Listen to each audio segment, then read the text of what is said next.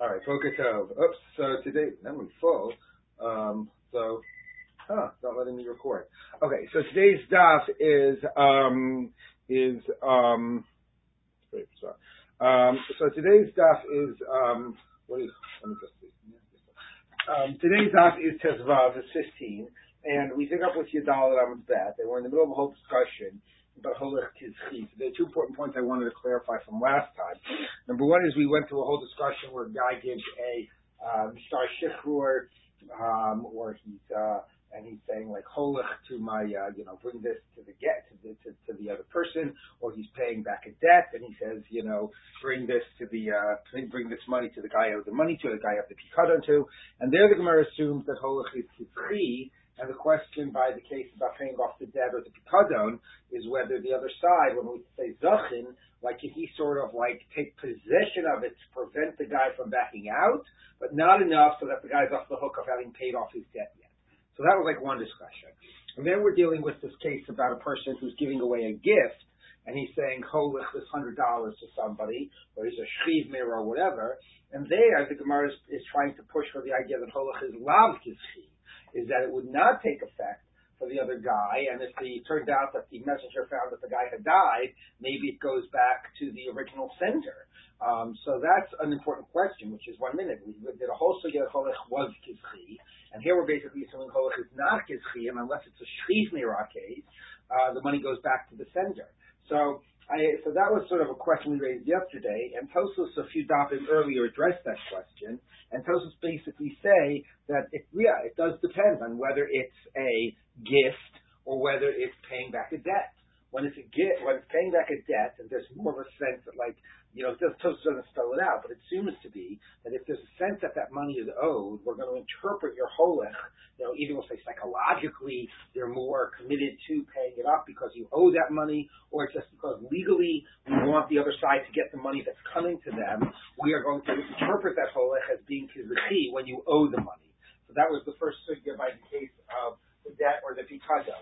Whereas the sugya we're dealing with now, where it's a one-sided gift and the other side is less deserving of the money, we're going to actually say we're pushing in the opposite direction to say that unless it's a case of shchiv mirah, we're going to interpret holech to be lav kizchi. So that's number one, just an important distinction. That is holech kizchi or not? The Gemara yesterday in the Amud Aleph assumed that it was, on the Amud Bet assumed it wasn't. And so it says that when you're dealing with a paying off of a debt or returning a pikadon, we're going to interpret it as kizchi because the other side is deserving of the money. When you're interpreting it as a gift, we're going to say it's lav kizchi, and that's the sugya we're in the middle of. The other thing that came up yesterday that I looked into is that it also assumes that even in the case of a shchiv mirah, the guy is giving the gift and then he's on his deathbed, and then it turns out that the other side is dead. And when he gave this, the Gemara says, well, was the other side alive when the gift was being given or not? And the question is, 1 minute, but who cares? Because if the reason the other side gets it is that it was a case of shchiv mirah, but a shchiv mirah's words only take effect at the death of the person on the deathbed. So therefore, even if the other side was alive when the person was gifting the money as a shchiv mirah, if he was dead before the giver died, then the gift was already nullified because the gift only takes effect when the giver died. So this is a question that Tosfos raises, and the answer is not fully satisfying, but I wanted to show you the answer because it is a problem in the sugya. So if you take a look at the little Tosfos on Yudal Amud Bet, so there's Habi Shchiv Mirah, the first Tosfos, he says, Omeri, Avagav Demes Mikabel B'Chayin Nosein, even though the receiver died before the gifter died, the Lokani Ela Achav Mises Nosein, and we know that a Shchiv Mirah words are only affected at the death of the Shchiv Mirah. So what good does it do? It says, well, as long as the receiver was alive when the gift was being given, then the money would go to his heirs. What good does that do? The gift only takes effect when the giver dies. Okay? Nevertheless, thank you so much. The heirs of the receiver take possession. Because what the shchiv mirah wants, there he is, he's on his deathbed and he's gifting this money, he wants that if the guy is alive right now at the moment that he's gifting it, okay, he wants the other side to get it even if that when the gift takes effect, when he, the gifter, dies, the other guy is dead, he wants the other guy's heirs to get it as well. I don't know. So I don't buy that either. The Ron leaves it as Tzarech Iyun. Okay, but I'm not here to give the answer. I'm here to raise the question. Okay? So those are two wrap-up points from yesterday. Number one, on the Amalek, we assumed Holech was Kizchi. Now we're dealing with the case of a guy giving a gift, and we're assuming Holech is Lav Kizchi. And so says, well, when it's a gift and you don't owe the other side the money, we're going to interpret Holech with more reservation as Lav Kizchi. And the other is why we assume that if it's a case of Shchiv Mirah, the other side gets it if he's alive when it's being, if the receiver is alive when it's being gifted, since the Shchiv Mirah's gift usually really only takes effect when the Shchiv Mirah dies. Okay, so that's a question that the Rishonim grapple with. So I just didn't want to, I don't have any good answer to that, but I wanted to acknowledge that that was a question. Let's continue now with the Gemara. The Gemara says, Lema, so it's about 15 lines before the lines get wide. The first line of the word is Lema. Lema, Holech Kizchi, Tanai. Let's say this is a debate of Tanai. I mean, this will be a little chazara about what we did yesterday, because the scenario will be almost the exact same. Okay, and this is a case of Holech Kizchi by a gift, which is more debatable. Okay, the time we saw the brisa. Halech mana or holech mana leploni. Go convey this $100 to so and so. It's a gift. The halach will be k'shav v'lo mitzao. He went to find the person and he was no longer around. He died. It's a euphemistic way of saying he died. Okay, v'lo mitzao. Yachzuru l'mishaleach. Give it back to the sender. Okay, mate mishaleach. Now, what happens if the sender is dead? Rabbi Nosson, Rabbi Yaakov, fine, give it back to his heirs. Okay, which is essentially the same psak, give it back to the sender. The Yeshamim, no, it goes to the heirs of the receiver, which that Yeshamim presumably would say that in the first case as well, even if the sender was alive. Okay, so now you've got the idea. Let's sort of put them on the board because the Gemara is going to. Okay.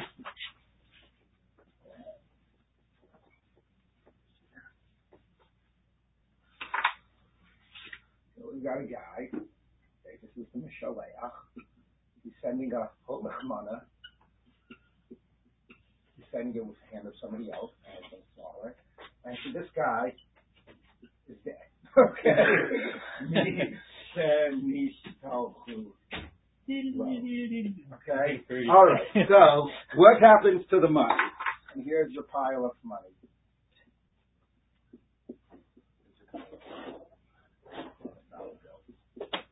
What are you going to do with all that money? That's my pile.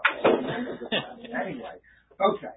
So the Tanna Kama says, Yachzuru l'mishaleach. Okay. The next opinion says, what's opinion? And Reb Nosson, Reb Yaakov, Yorshay mishaleach. Reb Elazar, Reb Nosson, which is essentially the same, right? Because Yorshay mishaleach. Yorshay. Well, Hannah Hammer isn't just talking about it. I know, isn't talking about that scenario, but essentially it's Mishaleach, okay? That's really one position, and then what's the next position? Yeshomim Yorshem Yishmishtalcho. Is that Rabbi or Yeshomim? No, it's usually Yorshem Yishmishtalcho. Okay? So this basically says, this side, number one says the other side didn't get it. Let's just anticipate what the Gemara is going to say. This side assumes the other side got it. You gave him $100. She's dead. Who cares? The other side got it. Okay? So hopefully, assuming he died after the money was given over. If he died before, then it would have been patal. Anyway, that was probably Holech Kizuchi. Okay, now we're not done, though. We have a couple more opinions. Okay? Rabbi Yehuda, no, people Mishum Rabbi Yaakov, some Mishum Rabbi Meir, mitzvah l'kayim divrei hameis. Now, mitzvah l'kayim divrei hameis, the Mishalech, because this is the case that the Mishalech died, right? Meis ha-Mishalech. So mitzvah l'kayim divrei hameis almost sounds like number two. Well, no. I mean, it might result in the same. But it sounds like in principle, holech is lav kizchi. The other side doesn't own it right away, right? Right? But mitzvah l'kayim. So effectively, it'll be like number two, right? The other side will get it, but not because he got it when he took possession of it, Only because now you have an obligation to do the wish of the guy that, if the guy was alive, you'd give him the money back. Because he died, there's a special obligation to satisfy the bequest of somebody who somebody's wishes before who communicated wishes and then died. No. First of all, there's a whole long discussion in Tosfos that we don't always say. We might only say it in cases like this where money was given over for that purpose. Right, so somebody was already holding on money that somebody had wished to go to somebody else, and then the person died. If the guy was just stam money in his bank account that he had set, and he wasn't a shliach meirah, and this applies even if the guy commanded it when he was well. Shliach meirah applies only if the guy's on his deathbed. Shliach meirah takes effect automatically. Mitzvah l'kayim creates an obligation, but is not automatically legally effective.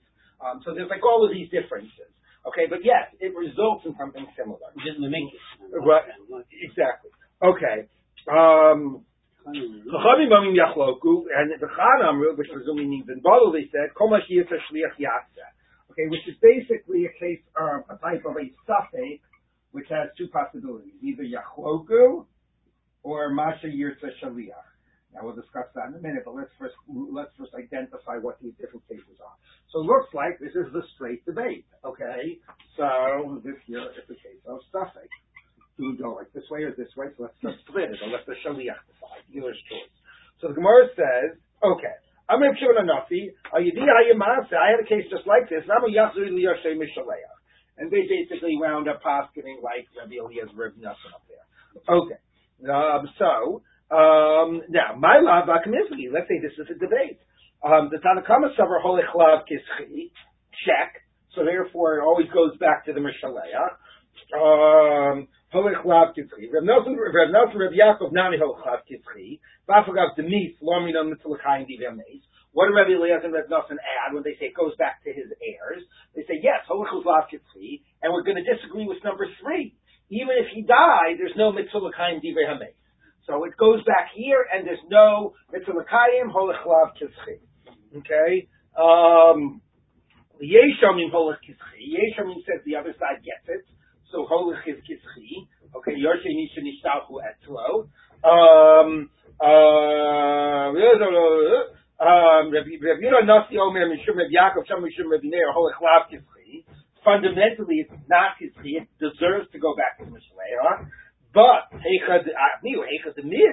the Mishaleach died, so the other side doesn't own it yet, but it would be a good idea to fulfill, like, it's important, you're supposed to do the wishes of the Mishaleach. Okay? But technically the other side doesn't own it. Okay? The Chachamim divided, they have a doubt. The Kanam Rushudad, if it's better to just pick one side. Now, how do you pick one side? If you look at Rashi says, Masha Yirtza Shliach Yaseh, so Rashi at between in the space between the bottom of the Gilyon Hashas and the left, and then the next bracketed marginal note. Rashi says, or right before the next marginal, Masha Yirtza Shliach Yaseh, L'fi Masha Ra'ah B'da'ato Shel Mishaleach Imaisa Ein of Yosef B'matanazu, whether it's Mekabel V'Atzmanav.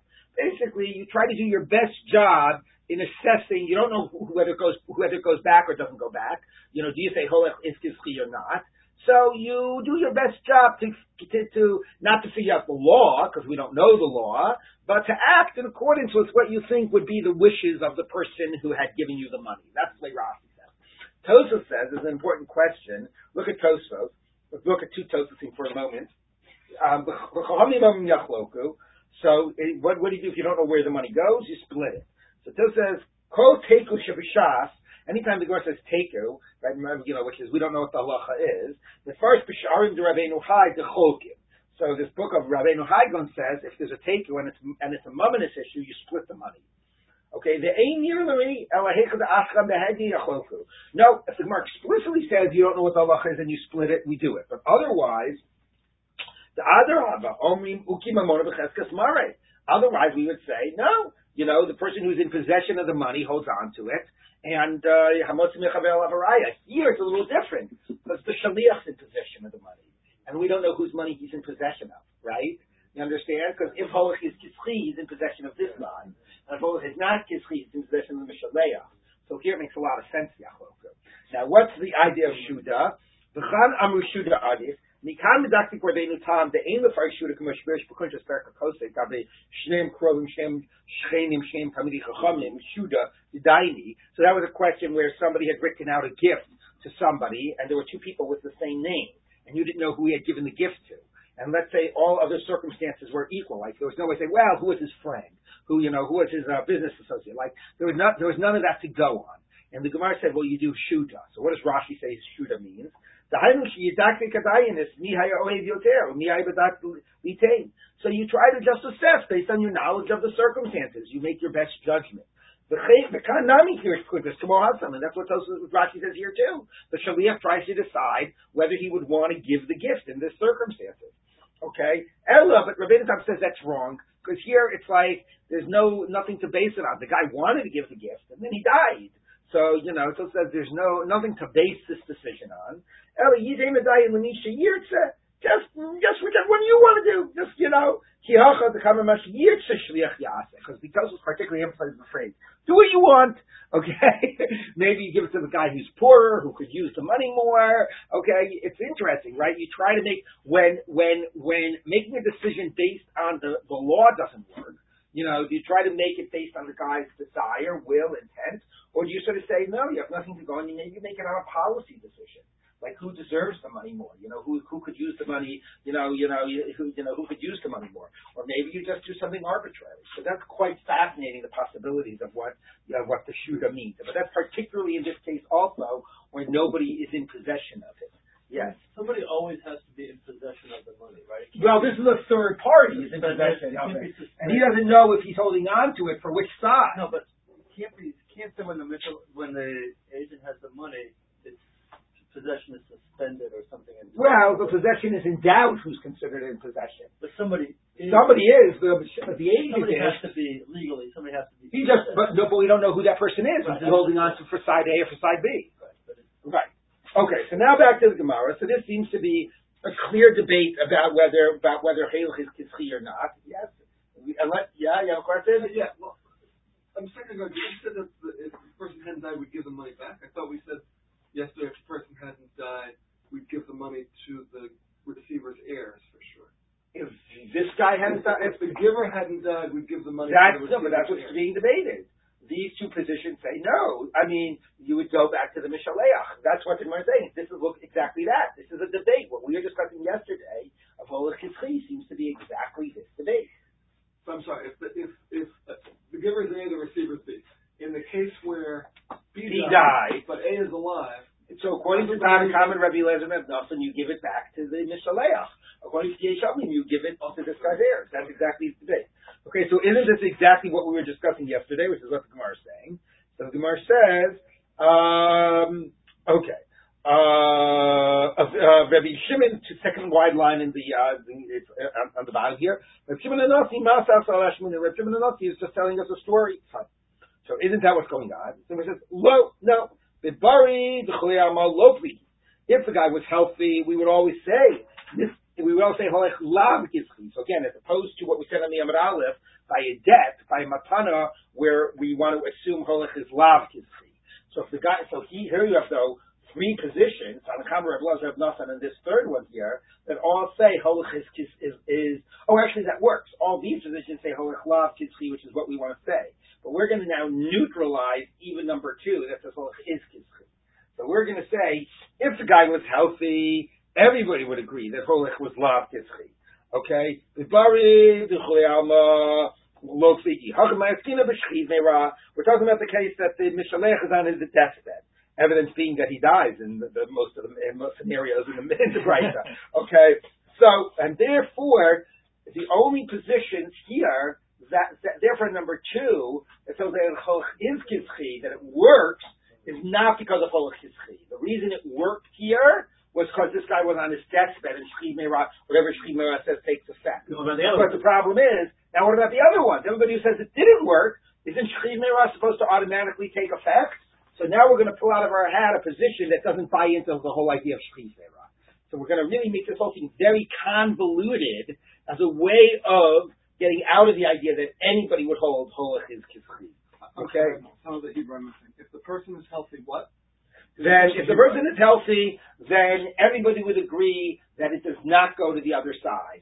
That holach is lav kivchi, and it doesn't go to the other side. And it goes back to the goes back to the guy who gave it. Or the A.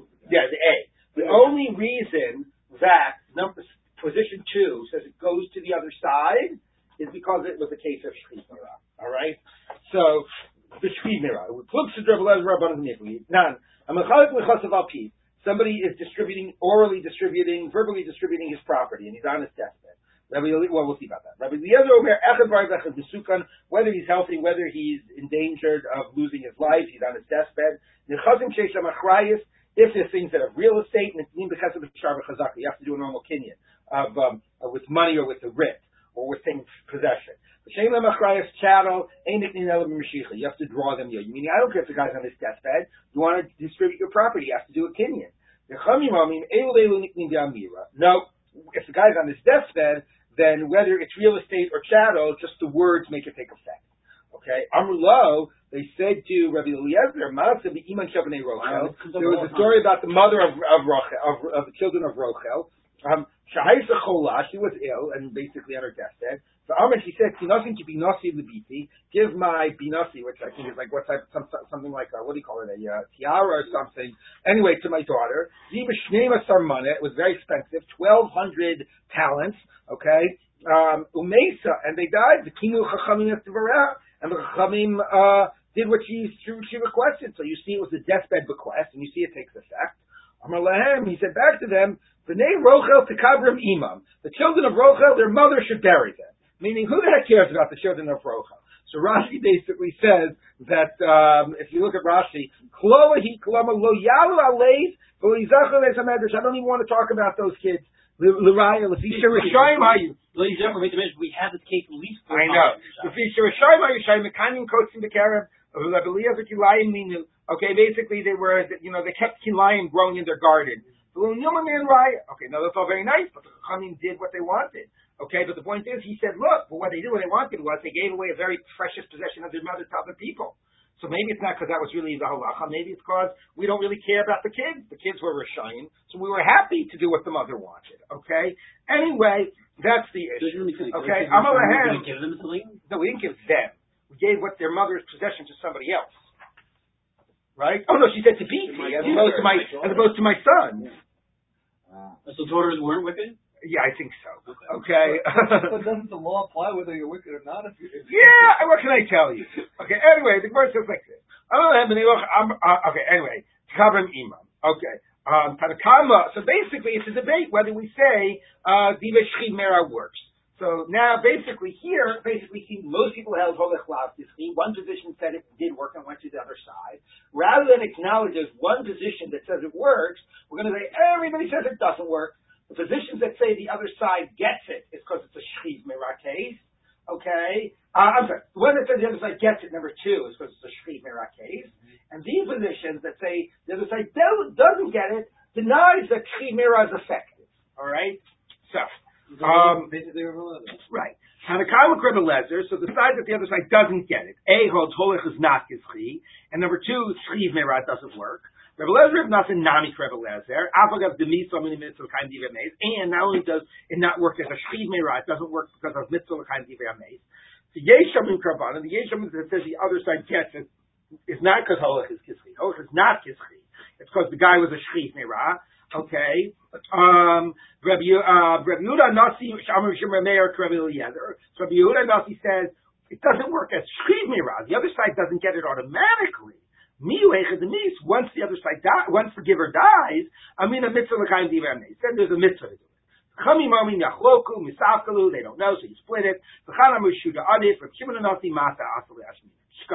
Okay, so bottom line is, the simple debate clearly was whether holech is kischi, and even here, most of the positions hold, well, at least these two hold it's lav kischi, this one holds a safei, but rather than acknowledge that there's a position of holech kischi, we said, if anything is working here, it's working because of shchi meirah. Okay, so we do not want to acknowledge that there's a position by a gift of holech kischi. So that, which is why the first, Michael was bothered with what's the halacha. The general assumption is that by matana holech is lav kischi, because the Gemara is so committed to denying that position. Yeah, exactly. Okay, and now the Gemara just ends by saying Reb Shimon Hanasi Matashman. Ibailu. They raised the question. Reb Shimon Hanasi Nasi Halu. Was he a Nasi? It says Reb Shimon Hanasi. Mishmei the Nasi Kamur. Is it like Reb Shimon says in the name of the Nasi? Because that's what it says. We've never heard of Reb Shimon Hanasi. So Tashma Dabar Reb Yosef. Halach Reb Shimon Hanasi. There you go. According to that, we rule like Reb Shimon Hanasi. Reb Shimon Hanasi goes like his first position, which is Holach Lav Kitzli, and goes back to the giver. Okay. So the Gemara says, so we want to know, Nasi who owed the cover which made the Nasi. So an answer for our question, take it. We don't know. Fine. Gufa, I'm Rav Yosef. That's fine to say like we really like Reb Shimon Nasi and it goes back to the giver. If we're talking about a normal case, then we're just saying Kolach is Lav Kizchi and it goes back to the giver. But if we were talking about a Shchimera case, how can you say we rule it goes back to the giver? Don't we say that the Shchimera words are binding? So the Gemara says, Rav Yosef Muki Lav Bari. Okay, he doesn't buy into your whole read. He says it was talking about a healthy person. Okay, that's fine. That goes back to the giver. We're talking about a healthy person, like the Pshat of that Praita.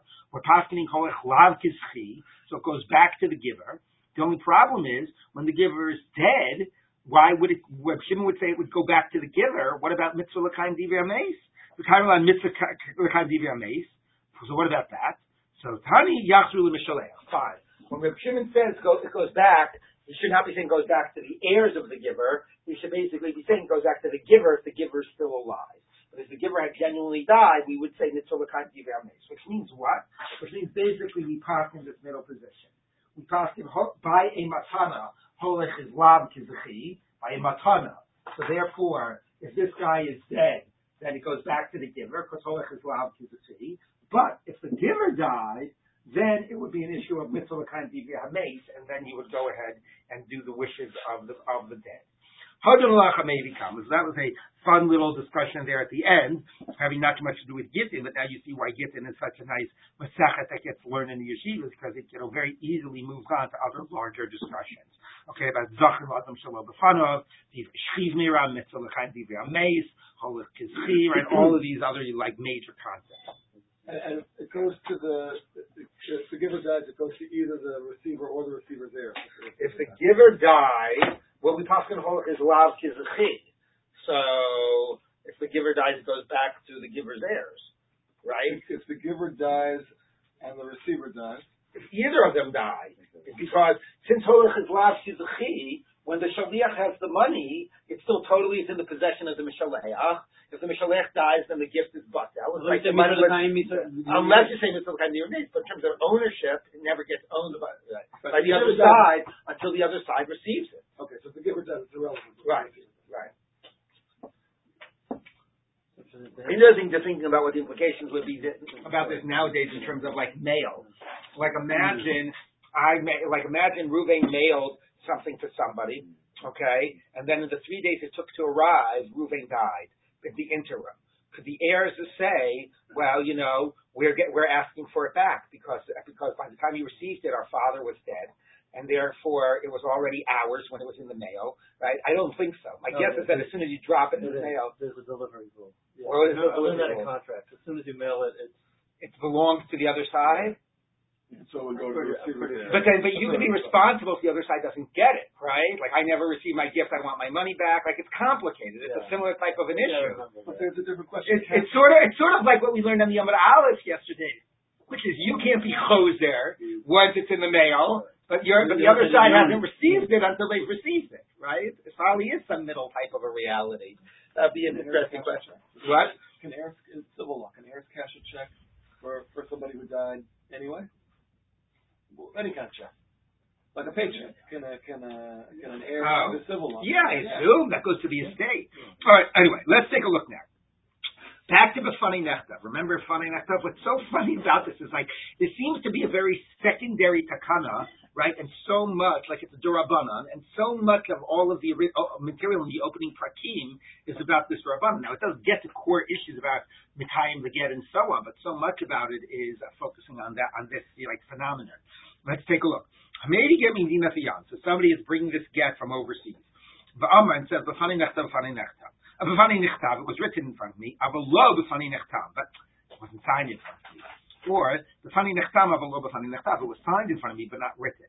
Now, again, we're going to assume in this Mishnah like Rava, which is the easier assumption that it's fundamentally about Kiyum Hashtar, which is pretty much the conclusion of the earlier parak. So, if you said it was signed and not written, maybe there would be a havamina that would be good, because it really is about the signing. Or if he says, B'fani nichtav kula was all written in front of me, B'fani nichtam chetziav, but only the first signature was done in front of me. Or B'fani nechtav chetziav, half was written in front of me, B'fani nechtam kula, and all was signed. That would seem the best. It was all signed, you saw both signatures. The only reason you'll remember, according to Rabbi, that you say B'fani nichtav is so that you signal that this is not a normal kiyum shtaras. Normal kiyum shtaras requires two. This is a special takana. So you make that clear by testifying to the fact that you were present at the writing, which shows that this is something of a different nature. So if you only testified there for half the writing, you would think that would be okay. You were there for all the signing and half the writing. Nevertheless, in all of those cases, pasul, it's invalid.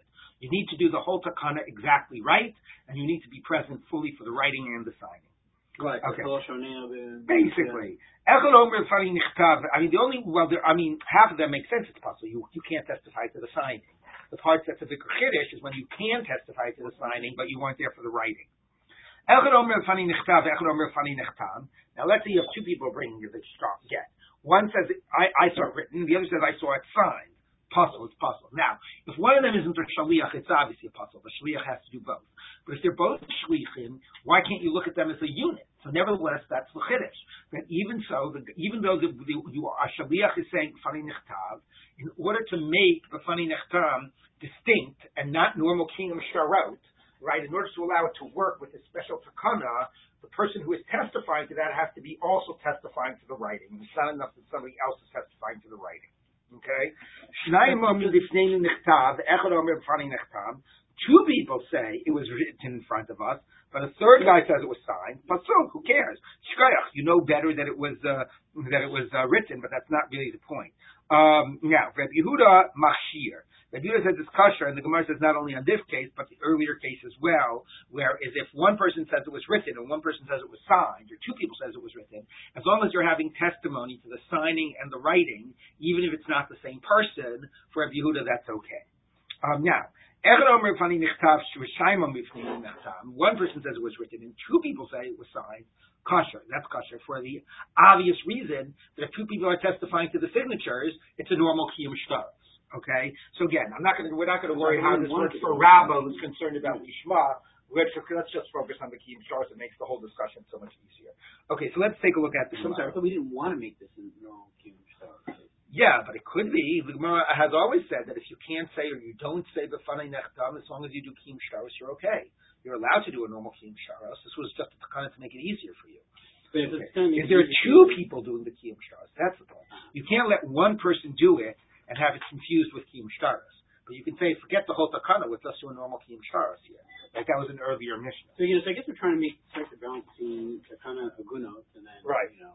Right, keeping things in order, right, not letting things just become a mess. All right, so the rest is like this. Hatu Ramli, why do I need this case, meaning at the first line, that if you didn't say, b'fani nechtam, it's no good. I mean, obviously. Maybe give me I'm sorry, b'fani nechtam. So the Gemara gives so why do you have to tell me if you don't do it, it's possible. So even before you get to the particulars, the answer is obvious. That said, there's a takana to say it. It didn't tell me what the consequences were of not saying it. Kamashmal on this Mishnah, that not saying it is possible, and this Mishnah even says that even a slight nuance in saying it incorrectly is possible. Okay, and now we're going to look at that nuance. Okay, that's the first big finish. I saw the whole thing signed, but I only saw half of it being written. So I'm already saying half was written, which already means that I'm marking this as distinct from kiyum shtaros. And nevertheless, that's not enough. Now besides that, that's a chiddush in itself. What about the Gemara earlier? Remember that said that all you had to hear was the scratching of the quill, right? So here, why is that worse? You said you saw half of it being written. So the Gemara says, hi chetzia, which chetzia? Shown that you saw the first half being written. You only have to hear the first line being written correctly, or one line, but that's understood to mean the first line, and then you could assume the rest was okay. So the Gemara says, fine, you heard the end of it being written, but not the beginning. So if the beginning was done first, well, you can assume it followed suit, and the rest was done properly as well. But if you just came in for the end, you can't really implicitly testify about the beginning. Okay, so that is the first big chiddush. And at some degree, who cares if it's all about kiyum shtaros, but nevertheless, that's the takana. Now, if you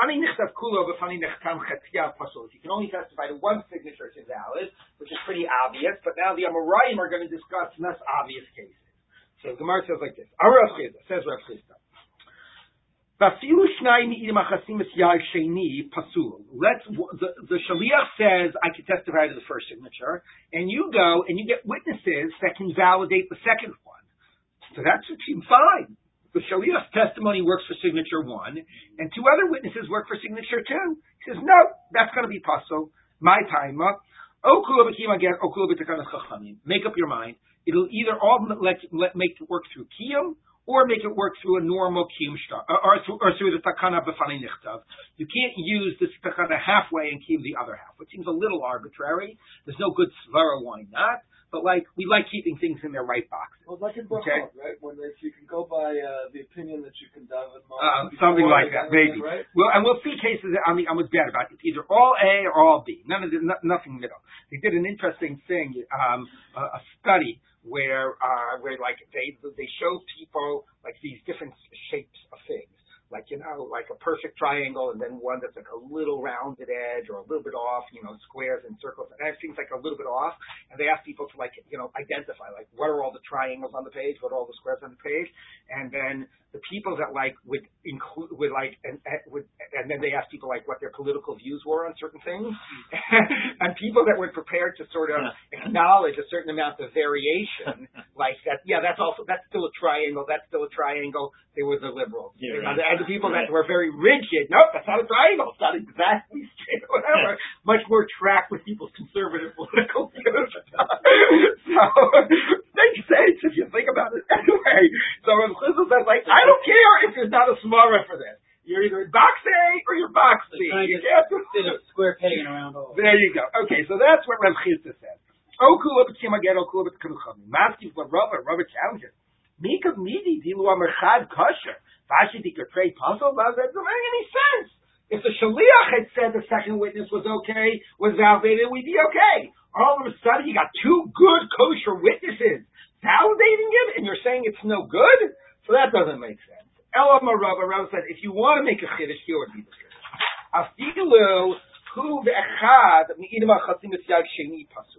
Now, this also sounds like you could say just because you add somebody, but at least there's a svara here. Rabbi says, the shaliach says, I recognize witness A, the first signature, and then the shaliach plus Ruvain say that they validate the second signature. Okay? Now, why should that be a problem?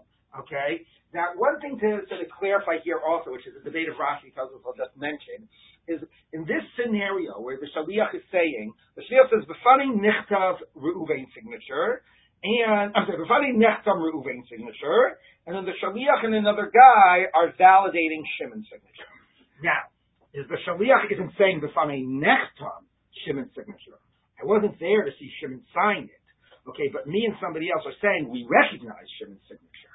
Okay, so partly, what would be if the shaliach, instead of saying no other guy, the shaliach just came and said, I wasn't there for the signing of either Reuben or Shimon's signature, but I recognize both of them. So Rashi said that actually would count. You can say that without saying the funny nechta. Tosfos very strongly disagree. What's the point of if you want to do the whole idea of the takana is that we treat it different than kiyum shtaros, and you have to testify to directly witness it. I don't understand Rashi. Okay, fine. But I will work with Tosfos. I agree with you, but I just wanted to put that out there. So according to what happened is you switched gears. You're not allowed to say, I recognize the signature. That doesn't work with the takana. So for Reuven, you said, I was there for it. That works with the takana. For Shimon, I can't say I was there, so I can't just testify to Shimon. But me and my pal will come and say, we recognize Shimon's signature. Okay? So you get it? So for Reuven, you say, Befanai Nechtav. And for Shimon, Nechtam, excuse me. Nechtam. And for Shimon, you say, like you validate. You say, Makiri. Okay? Makiri. Okay?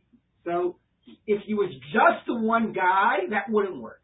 Because you have to do the Befanai Nechtam according to Tosfos for the signature.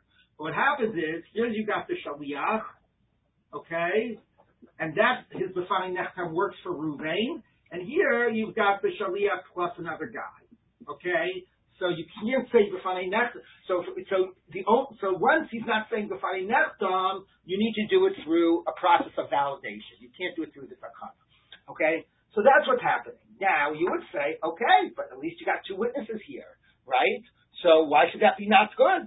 Okay, you could have maybe the b'fanei nechtam would work. Shouldn't two witnesses make it even better?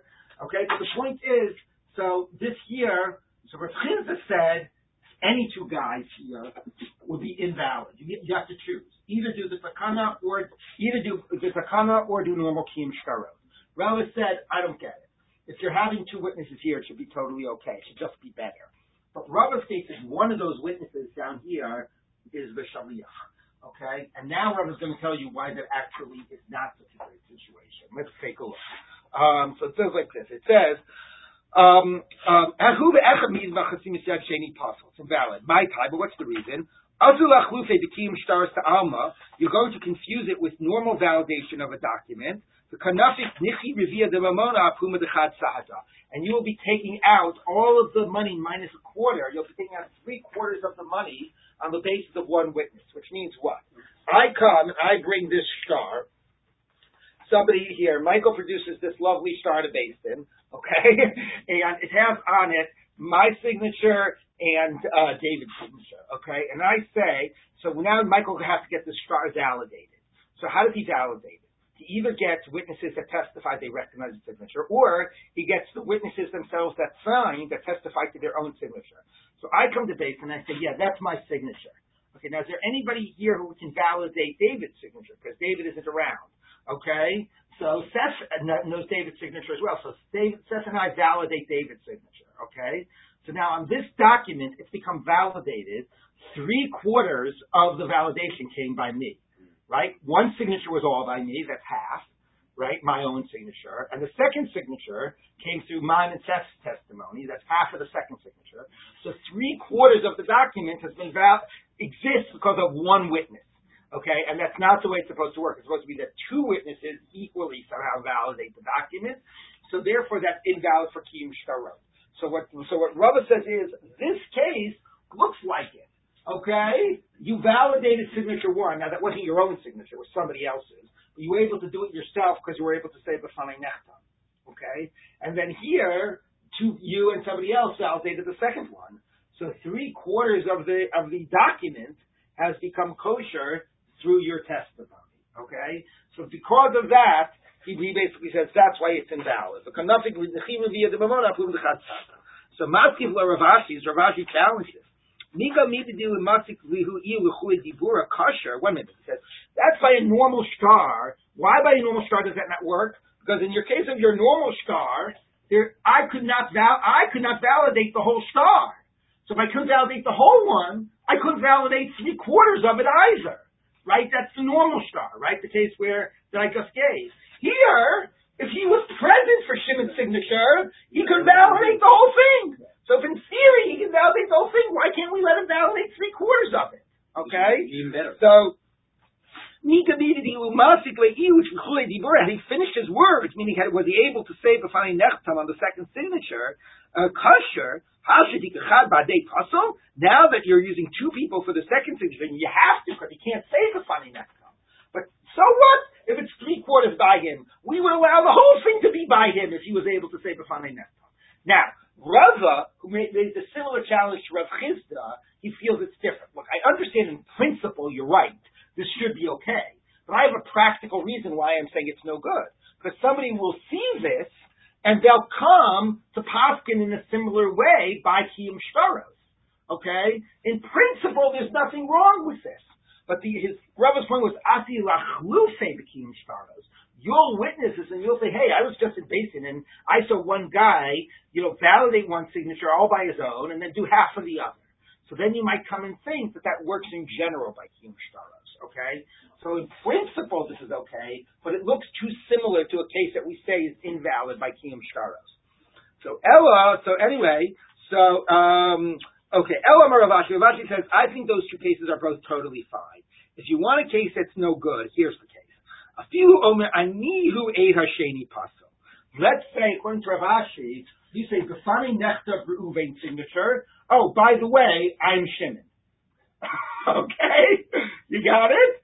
So he's saying I'm Shimon, so I can validate my own signature, right? And Reuven's signature works because of b'fani nechtav. All right. So that's a case where it's all one person. It's all one person, but you're not picking one mode. You're either, partly you're using the Pekanas Chachamim of the B'fanei Nechtam, partly you're using the mode of Kiyum Sharos of validating your own stuff. They didn't think anything about the Ksiva. Right. So it says, well, no, he said the Ksiva also takes place from me. Okay, and now you understand. He's saying, like, when Rav Chisda said, if you have two witnesses down here, it's no good because it's Pekanas Chachamim, the argument was, that's absurd. We just made it better. We upgraded it to a full kiyum.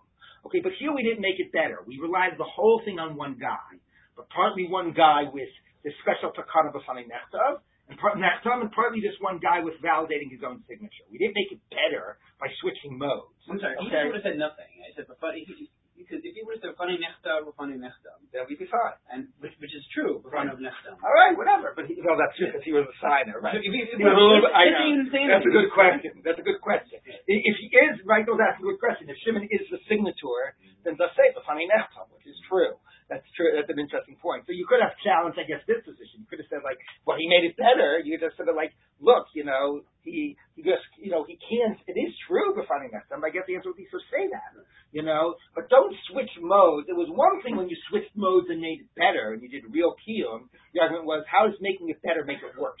But here you switch modes, by saying that I'm the signator, and that just confuses things. Keep it in the same box.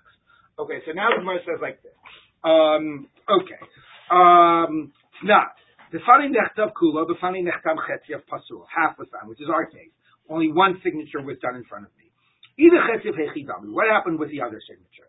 Ilim with leket the masi that reklaus. Nobody's testifying to it. Hashta echad omer b'fanei nechtav, echad omer b'fanei nechtam. The kamasadi of kula ksiva. Where if you have a case where somebody says, one witness says it was written, one shliach says it was written, one says it was signed. The high kamasada kula ksiva, the high kamasada kula chazima. One is fully testifying on the writing, one on the signing. Possible it's invalid. So chetziv nibayile. Of course, if nobody validates the second signature. So the Gemara is basically doing like the point, like it's being medayik in the language of the Mishnah. That it should be obvious by this stage in the Mishnah that if you only are testifying to one signature and nothing about the second signature, obviously it's possible. That's not a chiddush. Like if you're testifying on half of the ksiva, it's no good, and the ksiva doesn't really even matter. Right? And just testifying on half of the ksiva is no good. So certainly if you're testifying only on half of the signatures, it's no good. So that's like obvious. So if the Mishnah says it's not good when you testify on one of the signatures, clearly for there to be a chiddush here, we must be talking about some other way that the other signature was validated, or there would be no chiddush, it would be too obvious. So Ella, O to the Rava, O to the Rav Ashi. If it's so it must be telling me that somehow something is done with the second signature. What would be the case? It would be either like Rava said, that the guy basically validated it with somebody else from the shuk, or like Rav Ashi, that he basically said the second signature was his own. Okay, but it must be some chiddush. It must be one of the things we've been saying. But to exclude Rav Chisda. The question is, what do you mean to exclude Rav Chisda? How do you know what it's excluding? You're just saying it must be something else is going on here, right? But basically the point is that Rav Chisda was a huge chiddush. Rav Chisda was, I'm doing signature one, you can have a complete two other strangers validate signature two, and it could still be no good. Okay, that is like a huge chiddush, right? Because it's a complete 100% acceptable validation of the second signature. Why should it be no good? So the Gemara is saying is, if that was the chiddush of the Mishnah, it would have said it more explicitly. If the Mishnah, it's like a very funny argument. If the Mishnah is just implying that something was done to the second signature, and nevertheless it's still invalid, then it must be something relatively minimal was done with the second signature, and not something huge. But if something huge like Rav Chisda was 100% validated normally, the Mishnah would not have just been suggesting that by implication. It should have said that like much more explicitly. Okay? So the Gemara says, Amalach Rav Chisda will say back to you, You can't say that every line in the Mishnah is coming to imply some chiddush. Okay? Because if that was true, when it says b'fanei nechtav and not b'fanei nechtam, what's the chiddush there? I mean, obviously it wasn't signed in front of you, it's no good.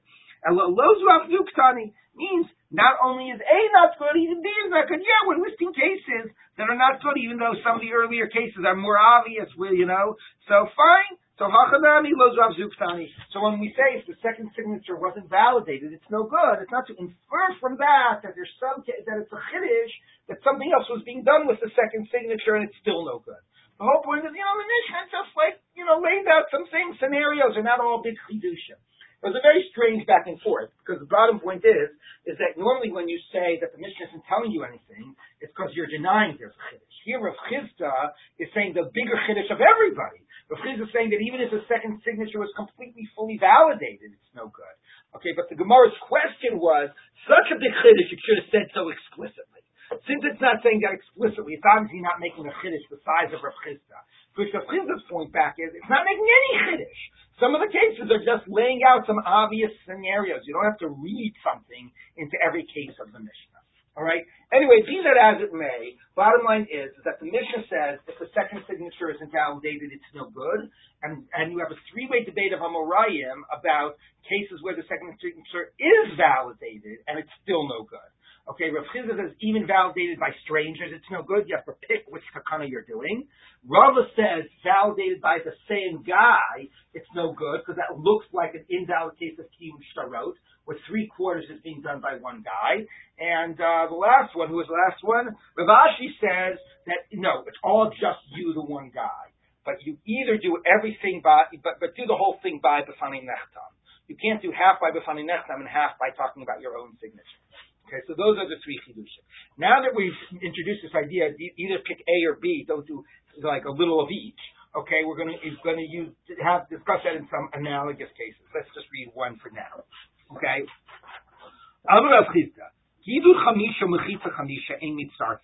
If you have a way Rashi reads it, a hole that's 5 tefachim deep and a fence on top of it that's 5 tefachim high, they don't combine to be a reshut hayachid.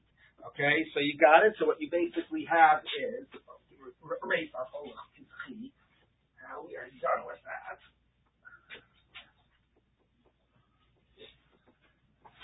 So here you've got here's a reshut hayachid, a 10 tefach well. Okay, you're down here. Okay, that's a reshut hayachid because you've got walls 10 tefachim high. Okay, or what another reshut hayachid is that you've got fence. Right? Mm-hmm. Okay? And this is a very tall 10 tefachim. Because you're shorter than 10 tefachim. Anyway, fine. Okay, because you've got walls 10 tefachim high. Those are your classic reshut hayachid. What happens if you've got a well that's 5 tefachim, okay, and it's got on a fences around it that are another 5 tefachim. Okay? Is that a reshut hayachid or not? Is that a reshut hayachid or not? So that's what he said. You combine the well and the wall. Okay?